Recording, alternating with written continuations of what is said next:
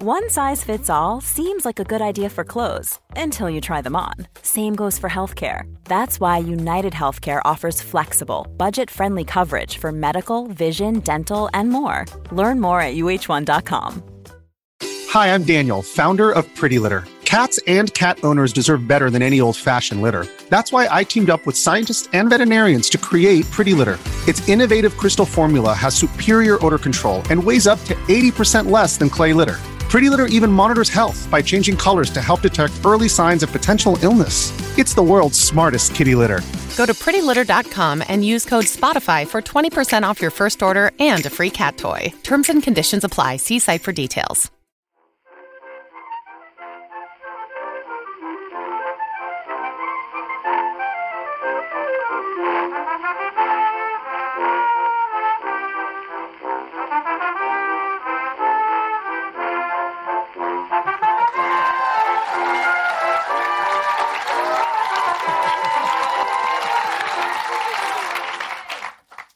When getting my nose in a book cured most things short of school, it was worth ruining my eyes to know I could still keep cool and deal out the old right hook to dirty dogs twice my size.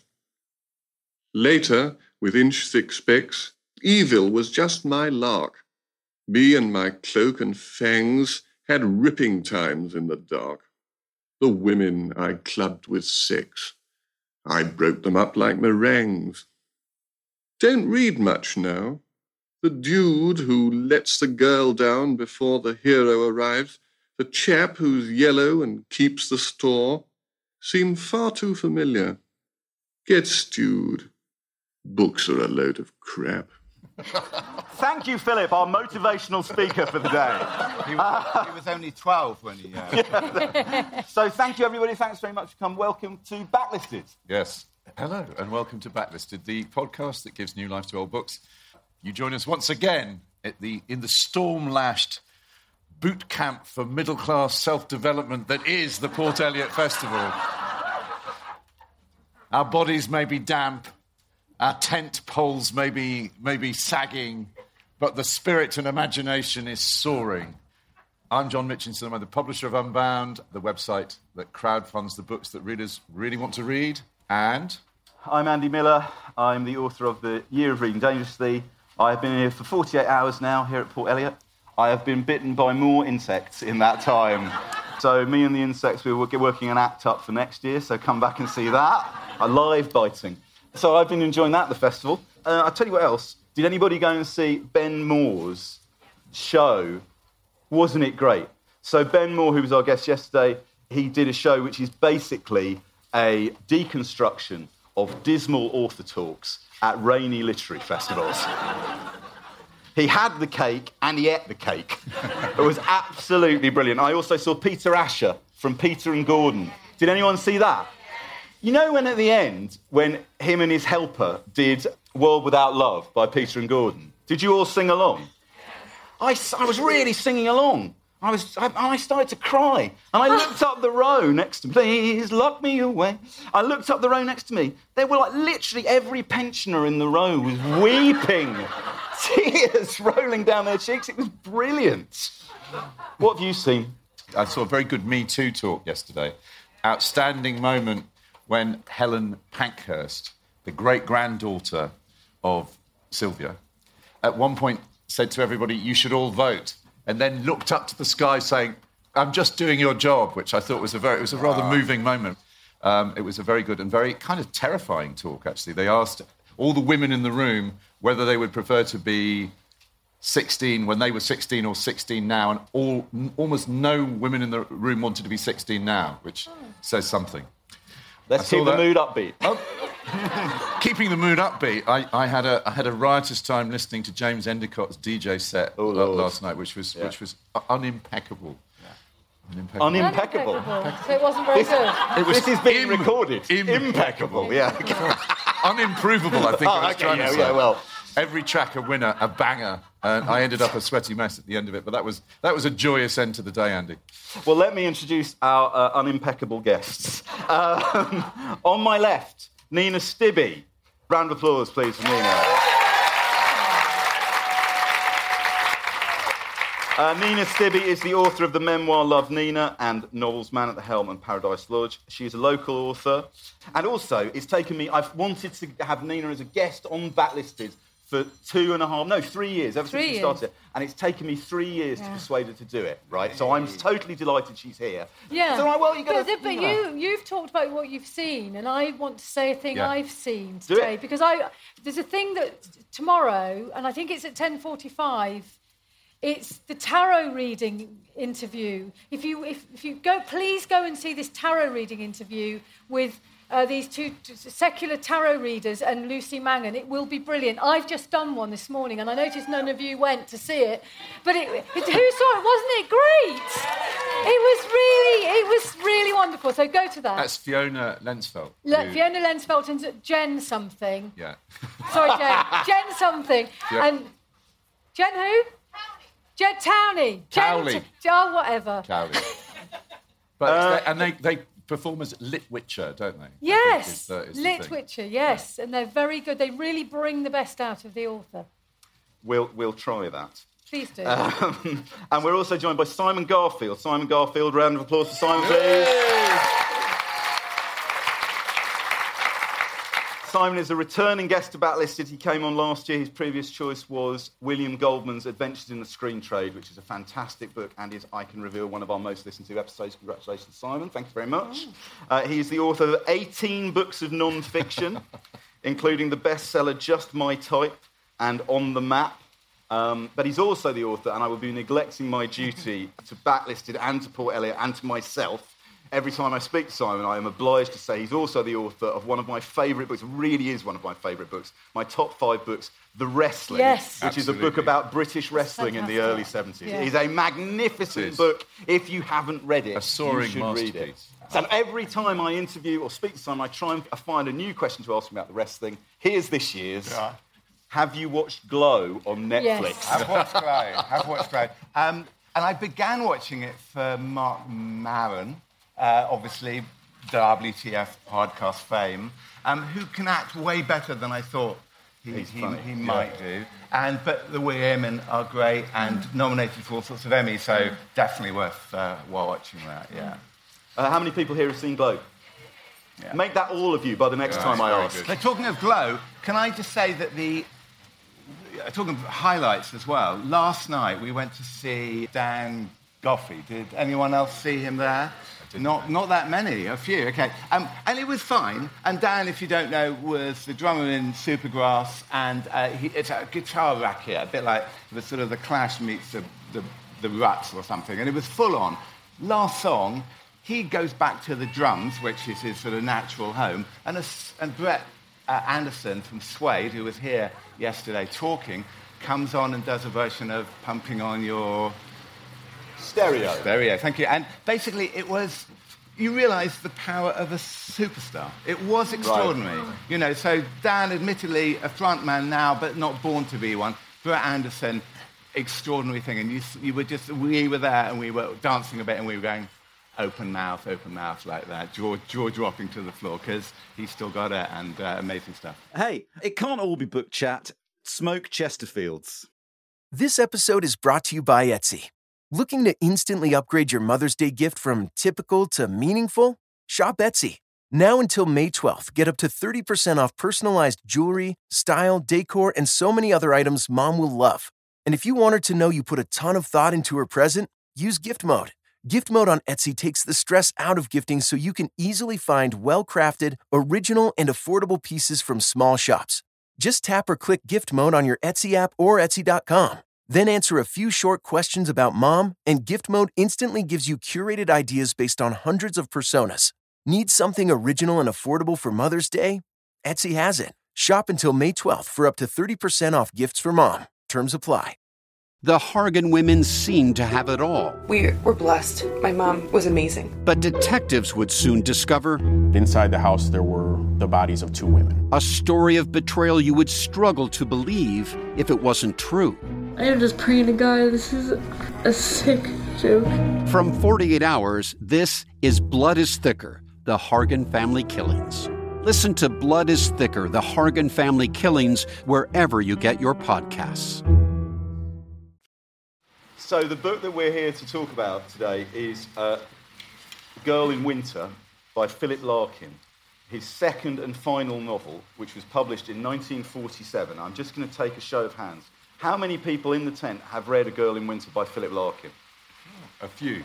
I would say that is about 5% of the people gathered in the tent. How many people have read the poetry of Philip Larkin?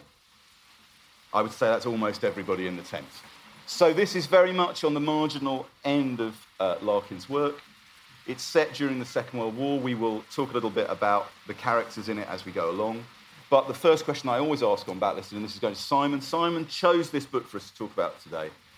Where were you, Simon, when you first encountered this particular novel, A Girl in Winter? Slightly embarrassing. This is my juvenilia. I was at the LSE, and I was working on a newspaper called The Beaver, which, much to the hilarity of all Americans at the LSE. But the great thing about, and I wanted to be a journalist and editor a bit, I suppose. And it's one of the things, unlike going to Oxbridge or most universities, in fact, there was no English department, no history department at the LSE, which means that if you have those kind of journalistic ambitions, you go to the top because you're not competing with anyone.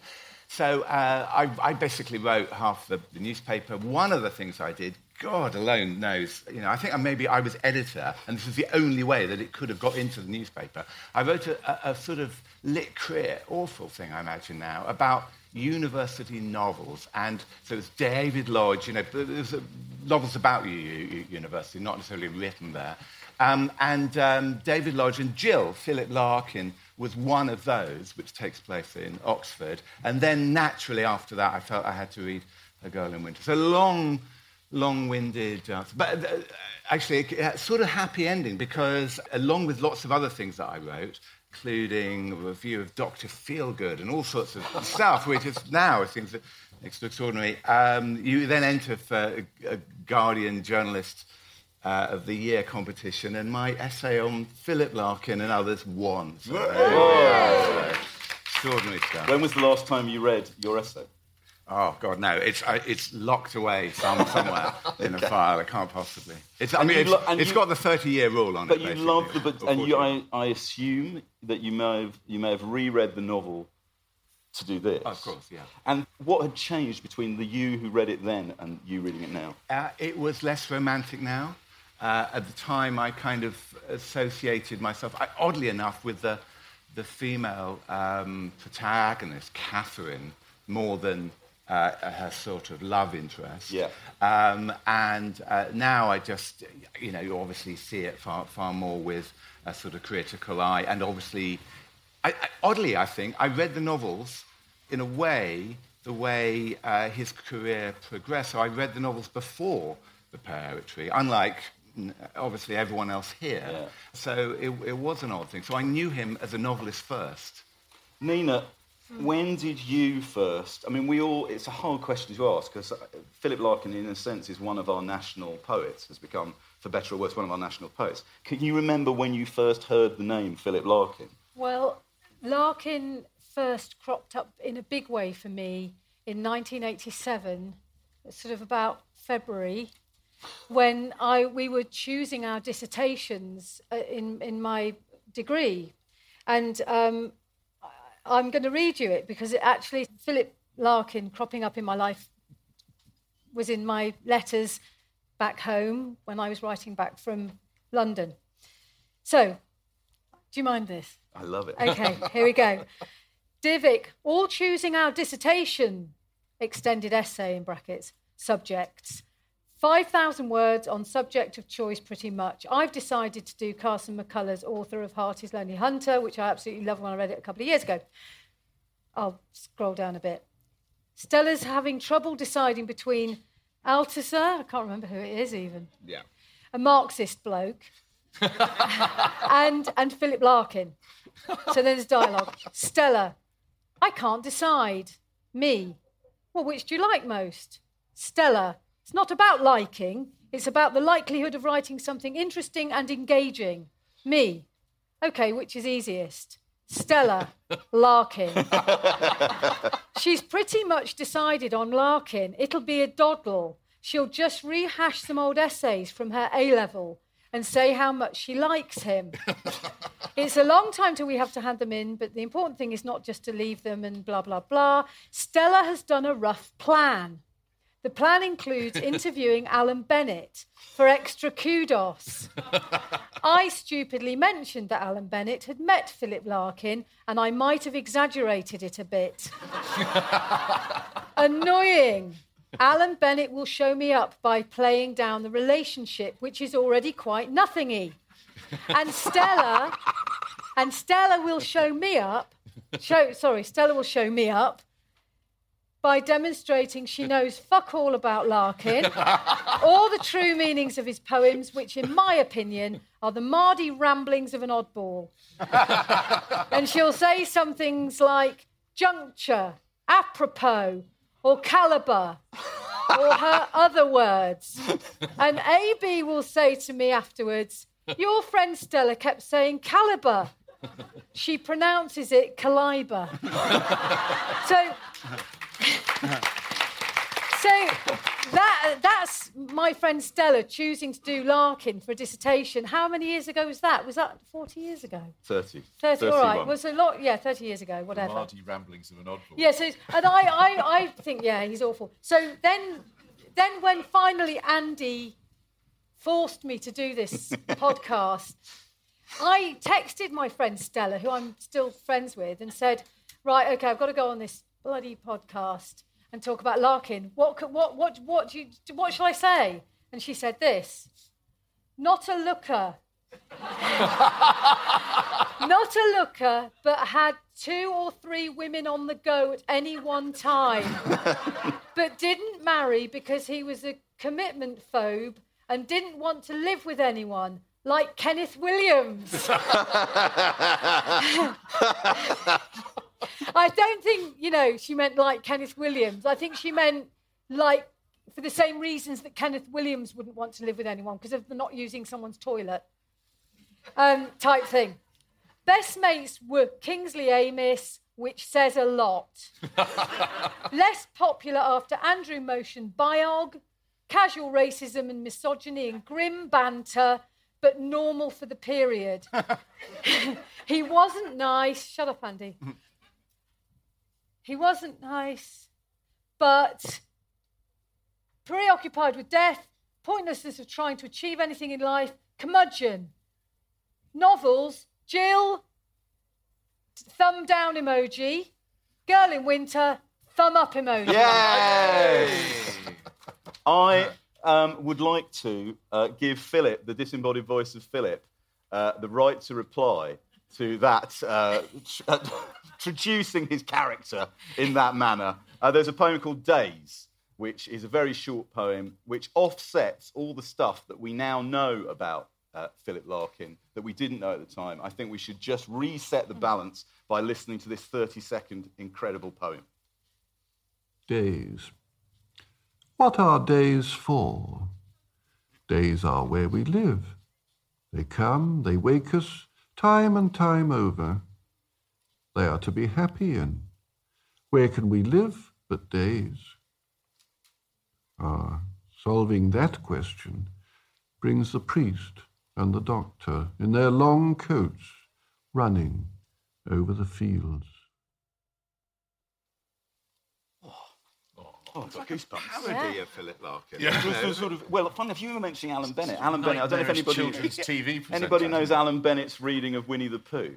Yeah. There's unquestionably Alan Bennett's Eeyore is Philip Larkin. Yeah. For me, a present for me. Jonathan Rayburn said about Larkin, he said Larkin was Eeyore. He said if you gave him a burst balloon and an empty honey pot, he would know what to do with them. And if you gave him a honey pot that was full of honey, he would find a way of emptying it. The pot was always entirely empty. This is the first mention in his letters of this novel that he's writing. I'll just read it because it's very Larkin. He writes in his early letters, there are 2 main correspondees, Jim Sutton, who is a school friend, and the letters, who's an aspiring painter, and Kingsley Amis. The letters to Jim Sutton are wonderful and revealing and human. The ones to Kingsley Amis are just horribly arch and trying to be funny all the time and showing offy. But this is a letter to Jim Sutton. Really, writing is very difficult. The news, which I don't want to hear, has started, just too muffled for me to hear the words. My nether body in general is wrapped in a large rug, which seems to warm me not at all. Truly, this is the dead season. I'm casting vainly about for a title for my novel, referred to simply at present as Catherine, the name of the chief character, and think it will have something to do with winter. I think of titles and tell them to people, and the people look at me as if I'd let off a fart. So I know the titles aren't very good. The latest is Kingdom of Winter. Would you buy a book called Kingdom of Winter? Or would you pass on to a shelf where the book's called Sons and Lovers, Kangaroo, or The Rainbow? Yes, so would I. Do not conclude from this that the novel is anywhere near finished. It is nert. I doubt if I shall finish it this year. Slow but unsure is my motto. We should pray see what the book is about. Do you want me to give you the Philip Larkin's blurb? Philip Larkin, this book was published in 1947, just 4 months after his first novel, Jill, was published. And clearly things just after the war were, tight. So they said to Larkin, will you write your own blurb for your own book? Yeah. And this is his description of his novel, A Girl in Winter. He's had very bad publication history up to this point. A sort of vanity press called the Fortune Press brought out his first collection of poems called The North Ship, which was written round about the same time as he was writing Girl in Winter. And they also bought Jill, and they sat on Jill and didn't bring it out, which caused him a lot of angst and grief. He was paid nothing at all, and got no royalties. One of the reasons, he then got a literary agent, Peter Watt of AP Watt, who represented him for one book. And then after that, for some reason, he decided not to have an agent and just dealt completely with the Society of Authors, put all his work, all his contracts through the Society of Authors. And when he died, he left, there were two beneficiaries of his will. One was the Society of Authors, and the other was the RSPCA, because he loved animals. Anyway, here he is on the blurb for the book. He says to Alan Pringle, Dear Pringle, thank you for your letter and the news that the book is starting its long voyage towards publication. I've remembered a title I thought of before I started to write it, A Girl in Winter, which, though I believe I discarded it on the grounds of it sounding Mills and Booney, if you know what I mean. Does it conjure up a more precise image than the present one does? How does it strike you? Otherwise, I keep thinking of things like Frosty Answer, which are foolish but fun. Anyway, here's his suggestion for part of the blurb. A Girl in Winter centres on one day in the life of Catherine Lind, a day that, as it progresses, seems increasingly to sum up her present life, connect it with her past, and predict her future. She is brought up against an almost forgotten episode that nevertheless shows how her actions then have influenced others permanently and are still playing their part in her own life. Both past and present force her to take stock of herself, and the book's conclusions extend far beyond one girl and one winter's day. He said the plot was feeble. Well, Nina and Simon, do you think the plot of this book is feeble? No, I don't, but I mean, a remarkable sort of addendum to that, I think, is that he was 22, I think, when he wrote that. So 20 when he wrote Jill, perhaps. Yeah. And so he got no advance for Jill. He got £30 advance from Faber for A Girl in Winter. Do I think it's feeble? No, I don't. I think it's really fascinating now. One can't, however, read it without thinking about what came afterwards, what came, with the poetry, because it is, I think, someone called it diffused poetry, and I think that's what it is. The plot itself, I mean, there isn't very much there. It takes place within 12 hours, essentially. There's 3 parts, and the second part is a big flashback. But the key to it is the fact that it's winter, part 1 and 3, and then part 2 is summer. And it's a bit like, although it's much better than this, the first poem you ever have to write at school is called either Summer or Winter. Sort of that's what he does. I mean, there's a little bit which I can read, just 3 lines or something, where basically just sums up the sort of poetic nature of it. This is a poet writing, not a novelist, despite what he thought, I think, at the time. This is just end of the first page, he goes, but through cuttings and along embankments ran the railway lines, and although they were empty, they led on northwards and southwards till they began to join, passing factories that had worked all night and the backs of houses where light showed round the curtains, reaching the theatres where the snow was disregarded and which the frost could only besiege for a few days, bitterly. Now, that's not poetry. It's with some weddings as well, isn't it? Yeah. So, Nina, when you... I don't know if you'd read this book before, or... How did you feel about it coming to it in 2018, given it's like it's marginalia? I hadn't read it before, and people said to me... I said to my mum, I'm reading this novel. She said, oh, it's very short. But actually, because it's so beautiful and it's so crafted, it isn't short because you have to read it quite slowly. I felt intimidated by Catherine because she's so subtle and good and thorough. I love the bit at the beginning in the library. Is that the beginning? Yeah.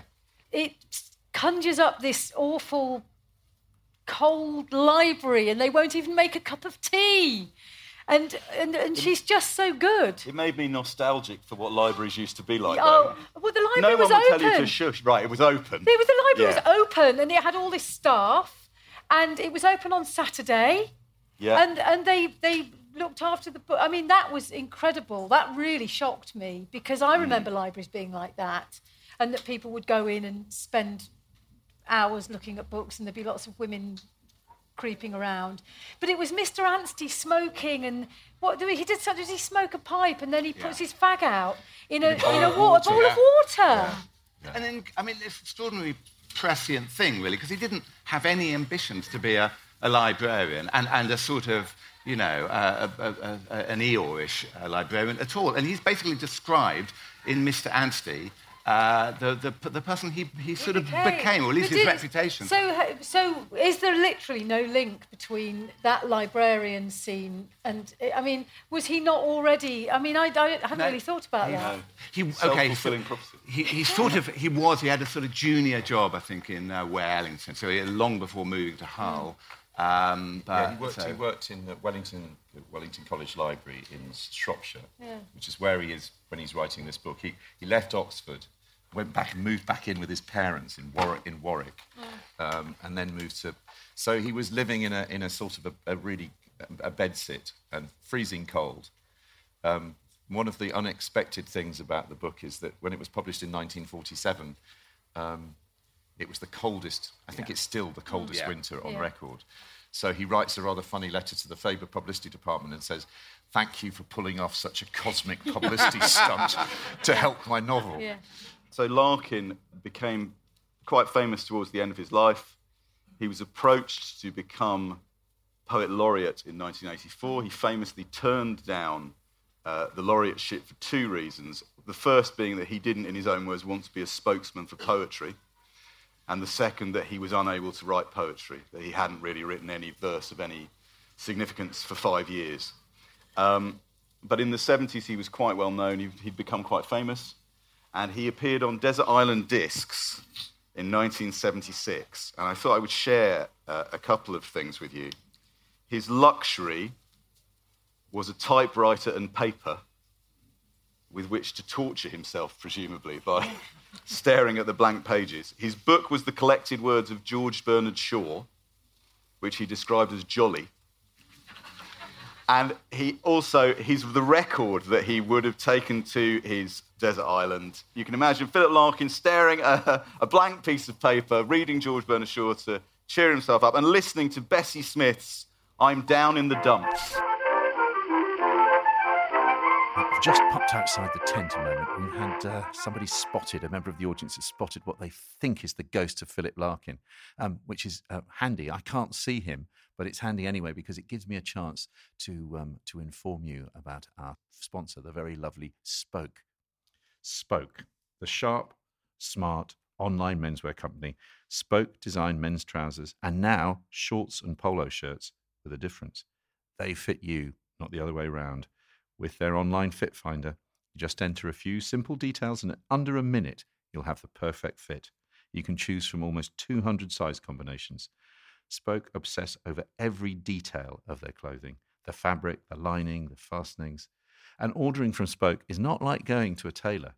It's no hassle, no expense. You get sharp, personalised design delivered in just 2 working days. And as a backlisted listener, if you go to www.spoke-london.com and place an order, you'll get £20 off your first order. Just use the code backlisted20. Terms and conditions apply. I shall now return you to the tent.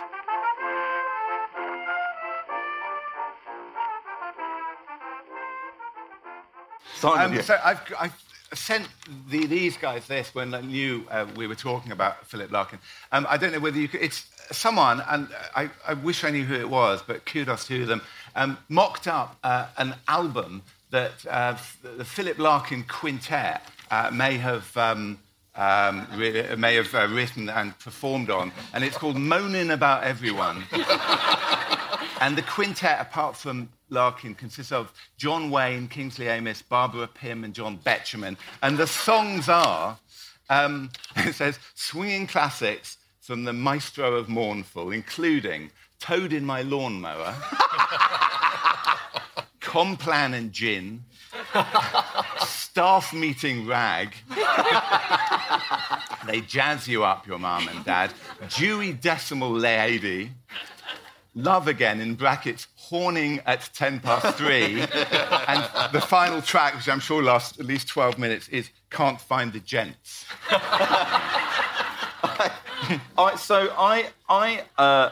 I read Jill when I was a student, so like 30 years ago, but I hadn't read A Girl in Winter. I've had this copy of A Girl in Winter since 1988, since July 1988, exactly 30 years ago, and I know that because when I got it down off the shelf, I found the receipt in the back. Right, and I bought it from Books Etc. in Victoria Street in London. Books Etc. no longer with us.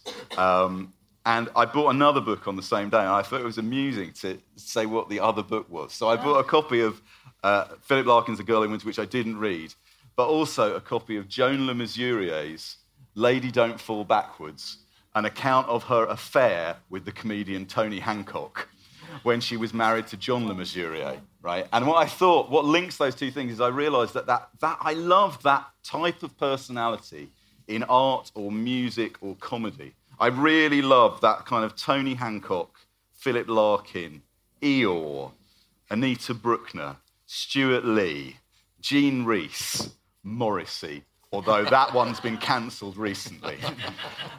But nevertheless, and when I did read this book this time, I felt it was like coming home, really. I thought it's so wonderfully gloomy and grim and kind of... I thought, great, I'm going to get to talk at Port Eliot about this miserable bedsit, wintry novel. I couldn't be any happier. The other thing that struck me about it, I don't know what you think about this, if I didn't know who this book was by, I would have sworn blind that the author was female. Yeah. For a writer who... That's fine. For a writer who is thought of as having a particularly male view of things, the authors it reminded me of were Barbara Pym, of course, but the novelist Elizabeth Taylor or Rosamund Lehman. Larkin as a neglected lady novelist, which is a term used for that group of writers, seemed really fascinating to me. She's too worthy. I don't think a woman would write such a... She's just so subtle and good all the time. She doesn't do anything bad or wrong. Some people might think she's a bit harsh on old Robin. I mean, spoilers are hardly really what you're going to get with this book. Broadly what happens, she falls in love with she comes over as an exchange student. She falls in love with the frankly rather dull English boy that she's been billeted with. They don't see each other. She comes and starts working in England, works in a library, and then she gets in touch with the family. He gets in touch with her. He comes. They miss each other. He ends up waiting for her in the flat, and then they spend the night together, but not in a good way. Not in a good way. No, Nina, do you want? She could say she was being a bit mean to Robin then. I chose the very end. Oh yeah. For my bit that Andy wanted when he wanted us to choose a bit. So... The cow light up. Yeah. Sorry, this Do is as you're told, gone a bit Brechtian, sorry. So shall I read it? Yeah, please. OK, so this is the very last bit, and I'm calling it the end of hope and the death of love. As John just said, they've met again after years, and actually the novel takes place over one day, but Catherine is longing to see Robin, isn't she? She's longing to see him, and she thinks she might have missed him, and she worries about it. And then at some point she decides she's not really bothered anymore, and I don't know at what point she decided that. It was so subtle I missed it, but we're told that later. Anyway, so this is them after they've had love. They've had love. Do you think they have actually done it? They've had love. So they've actually had love. They've had love, and it's been dismal. Right. Yeah. So, well, there was the snow desolate attic. and her watch ticking. So many snowflakes, so many seconds. As time passed, they seemed to mingle in their minds, heaping up into a vast shape that might be a burial mound, or the cliff of an iceberg whose summit is out of sight. Into its shadow, dreams crowded, full of conceptions and stirrings of cold, as if ice floes were moving down a lightless channel of water. They were going in orderly, slow procession, moving from darkness further into darkness, allowing no suggestion that their order should be broken, or that one day, however many years' distance, the darkness would begin to give place to light. Yet their passage was not saddening. Unsatisfied dreams rose and fell about them, crying out against their implacability, but in the end glad that such order, such destiny existed. Against this knowledge, the heart, the will, and all that made for protest could at last sleep. That was after they had... That lady's face there is amazing, right? Lizzie's. Yeah, boom, right? What a big ending. Yeah, oh, incredible. But you can be sure she probably never had sex again after that, because it was so. Just an interesting point about love, which I only found out about recently. You mentioned, Andy, the idea of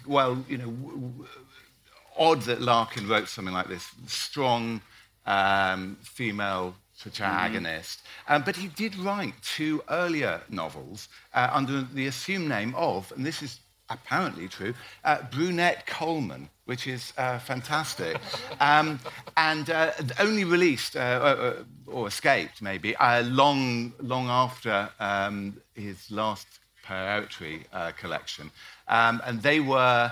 I'm not sure if they were Mills and Booney, but they're sort of Mallory Towers schoolgirl adventures. Right. That's right. So we obviously had this thing of writing as a woman, which is interesting. I mean, at the time, he very much thought of himself as a novelist. That's what he thought he was going to do. He writes about this book. The Kingdom of Winter is rather unimpressive. This is another letter to Jim Sutton, compared with Jill. But when you read it, you will see why. It is a deathly book. We're really selling it well, aren't we? It is a deathly book and has for theme the relinquishing of live response to life. That's what the bit that Nina just read is. It's not. It's. If I can, I feel like I have to defend it. But it's beautifully written, and B, it's unflinching. It's looking straight at that issue and trying to communicate it as best he can. He goes on. The central character, Catherine, picks up where John from Jill left off and carries the story on into the frozen wastes, the Kingdom of Winter, to be exact. Now, I'm thinking of a third book in which the central character will pick up where Catherine left off and develop logically back to life again. In other words, the North ship will come back instead of being bogged up there in a glacier. And then I shall have finished this partial branch of soul history, my own, of course, and what will happen after that, I don't know. Well, we sort of do know. He says, this third book will need colossal strength and application. I doubt if I can do it yet. I think I have the elements, but the elements to make a book any more than a sack of malt and a bushel of hops and buckets of water and some jars of filthy chemicals make beer. But actually, I think what's happening is he's beginning to write. I mean, he's had the North Ship published. He's beginning to publish poetry. And do you know who his model for fiction was, his favourite novelist? This really surprised and quite shocked me. D.H. fucking Lawrence. No. Yeah. He was, all his letters to Jim Sutton are about how great Lawrence is and how what a deep and I mean I'm a huge Lawrence fan, as you know, but it's quite interesting. So all of that sort of pent up deep emotion in Larkin that comes out in these in the poetry is sort of there in this book. The two reasons for reading it, I would say. One is it's as you say, unflinching, beautiful, precise. The story, I think, is actually rather beautifully constructed. It has in it a scene of such horrific vividness that anybody who's ever had anything done to their teeth will be thankful that we now have a national health service and we can get... It's a scene of orthodontic horror worthy of Marathon Man. You know, I'm going to excite the tent by reading a bit now. Yes! So, Catherine has had to take her colleague, Miss Green, for an emergency dental operation, and the only dentist they can find is a seedy back street dentist who initially says, I won't give her an injection, I won't pull the tooth out. And then he goes, oh, all right then. And he wheels her on like a gurney through to the... Not an injection. Oh, yeah, no, it's just... Oh, sorry, okay. He suddenly hooked the mask back onto the trolley and reached into the open mouth with forceps. Gripping the tooth horizontally, she felt an upsword of terror, lest the girl should still be half-conscious, but unable to move or speak. Her head... Someone just went... Her head stirred as he first pulled, and he put his free hand on her forehead, rumpling her hair, before giving another dragging wrench in the other direction. Catherine could almost feel the pain exploding beneath the anaesthetic and nerved herself against a shriek. It seemed impossible for the girl to feel nothing. As the dentist levered and wrenched again, the muscles in his wrist moved. And as he withdrew the forceps, she thought he had failed until she saw the long root in their grip, bright with blood. He dropped it in a silver casket, then tweaked out the wet and blood-stained roll of cotton wool and removed the rubber gag. It's all over, he said. Miss Green's eyes were open, expressionlessly. It's all over, he repeated. It's all right now. Slowly, her hands began unclasping. She sat up, slowly, grasping for the arms of the chair. Her mouth seemed to move in a reassuring smile, or to speak, and a sudden thin stream of blood ran down her chin. I'm unmoved. I am. Look, I was a dental nurse for 3 years, and that was every week.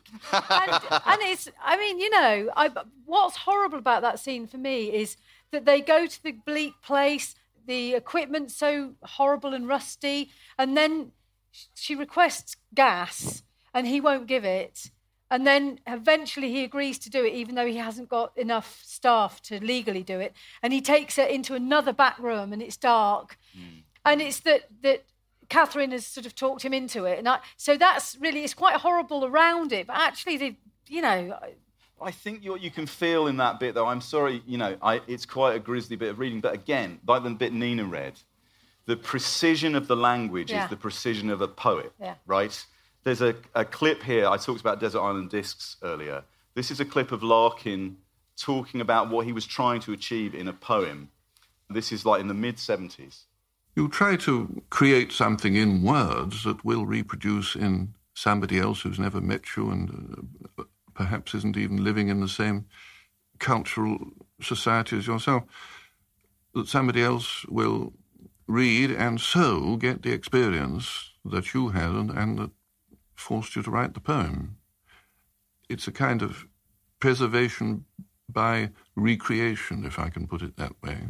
I think that a poem should be understood at first reading, line by line, but I don't think it should be exhausted at first reading. I hope that what I write gives the reader something when they read it first, enough, in fact, to make them read it again, and so on ad infinitum. And I think you can hear that sensibility in the prose of this book. You know, the thing that distinguishes it in a way from other novelists perhaps operating at that time is there is that constant edging towards finding the right phrase, the right word. Larkin writes very little in his life. He has 4 volumes of poetry published, and they are slim.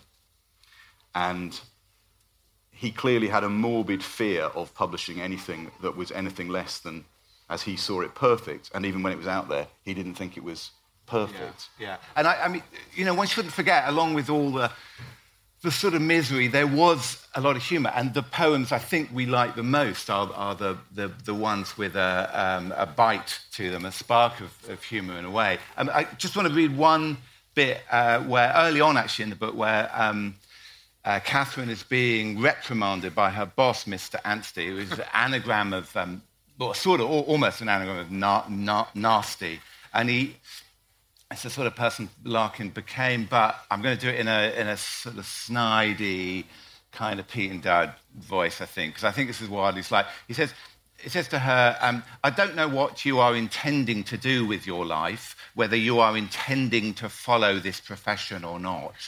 I don't know, and frankly, I don't want to know, for that is a question that every person has a right to settle and to decide for him or herself. But I am telling you this, that if you decide, yes, I will follow this profession, I will devote my energy to the attainment of this. I don't know what I'm doing now, Charles Hawtrey or something. Energy to the attainment of this career, you will find, he stressed the 3 words with his pipe, that an ounce of good business sense, such as you need to run any factory or business, that will be worth all your Shakespeare and Dr. Samuel Johnson and whatever you call. Of course, he changed his tone to one of indulgent explanation. I'm not saying anything so foolish as that knowledge is not of inestimable value, but what I am trying to explain is that once a year a fellow may come in and say, oh, Mr. Anstey, look here, I want to know all about Elizabethan drama, or some obscure branch of phonology or morphology, or whatever it is that you happen to be familiar with. Well, there you are then, out trots your education. But 9/10 of the time, 99/100ths of the time, you are simply having to fill the position of an ordinary office boss who happens to be dealing with books instead of houses or perambulators, and so on and so forth. And it sort of characterises, I think, really, sort of the archetypal, boring librarian, English provincial librarian. It's spot on, really. He was obsessed with wanting to make art out of the stuff that was his life, that was around him, all the famous stuff about rejecting the myth kitty, He was making... There's a brilliant thing where he's writing to Charles Monteith at Faber, and he's writing about Barbara Pym, a novelist who's been turned down, rejected by Cape and turned down by Faber. And it's one... Very rarely Larkin kind of sounds off sort of to people other than his very close friends about what he really thinks about literature. But this is, I think, his kind of credo as far as fiction is concerned.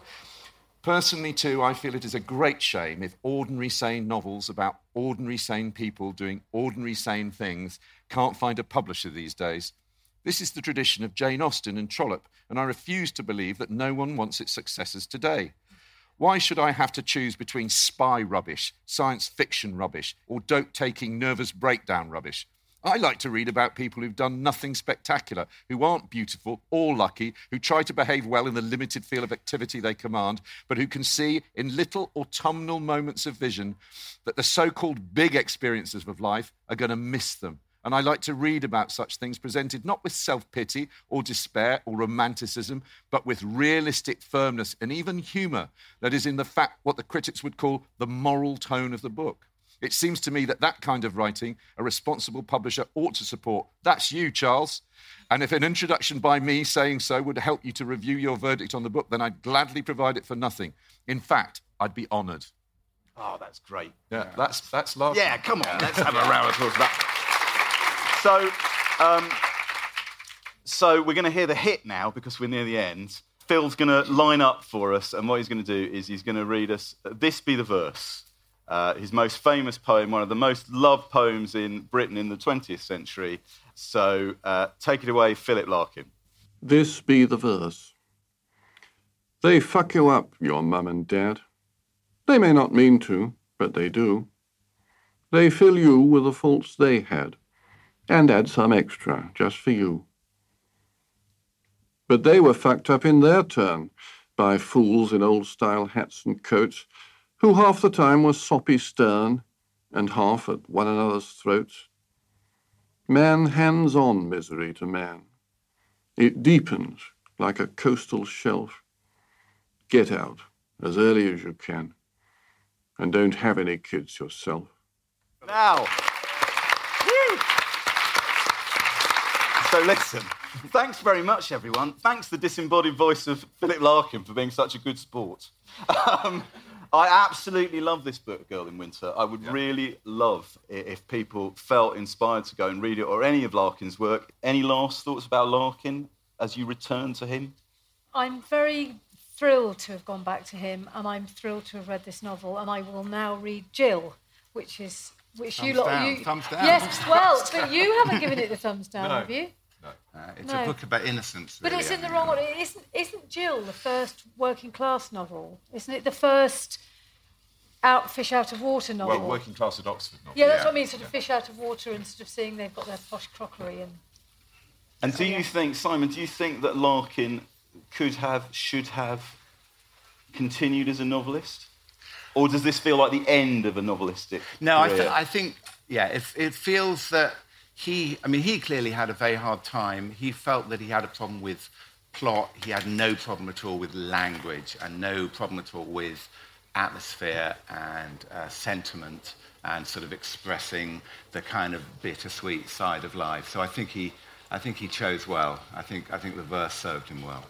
And he wrote, multiple drafts of this book. He worked very, very hard on it. When there was some wonderful correspondence with him and Pringle at Faber about making changes, and he more or less says, "Look, I think I've got the book right now. It may not be a good book, but it's the book I wanted. It says the things I wanted to say."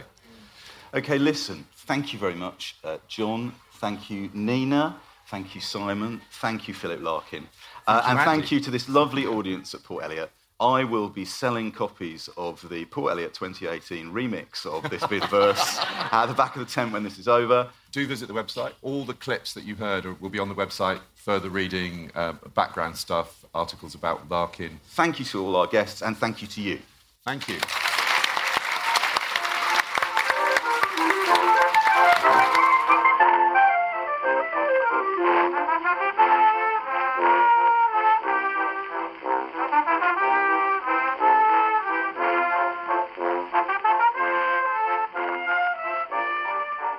You can choose to listen to Backlisted with or without adverts. If you prefer to listen to it without adverts, you can join us on our Patreon at patreon.com/backlisted, where you also get bonus content of 2 episodes of Locklisted, the podcast where we talk about the books and films and music that we've been listening to over the last couple of weeks.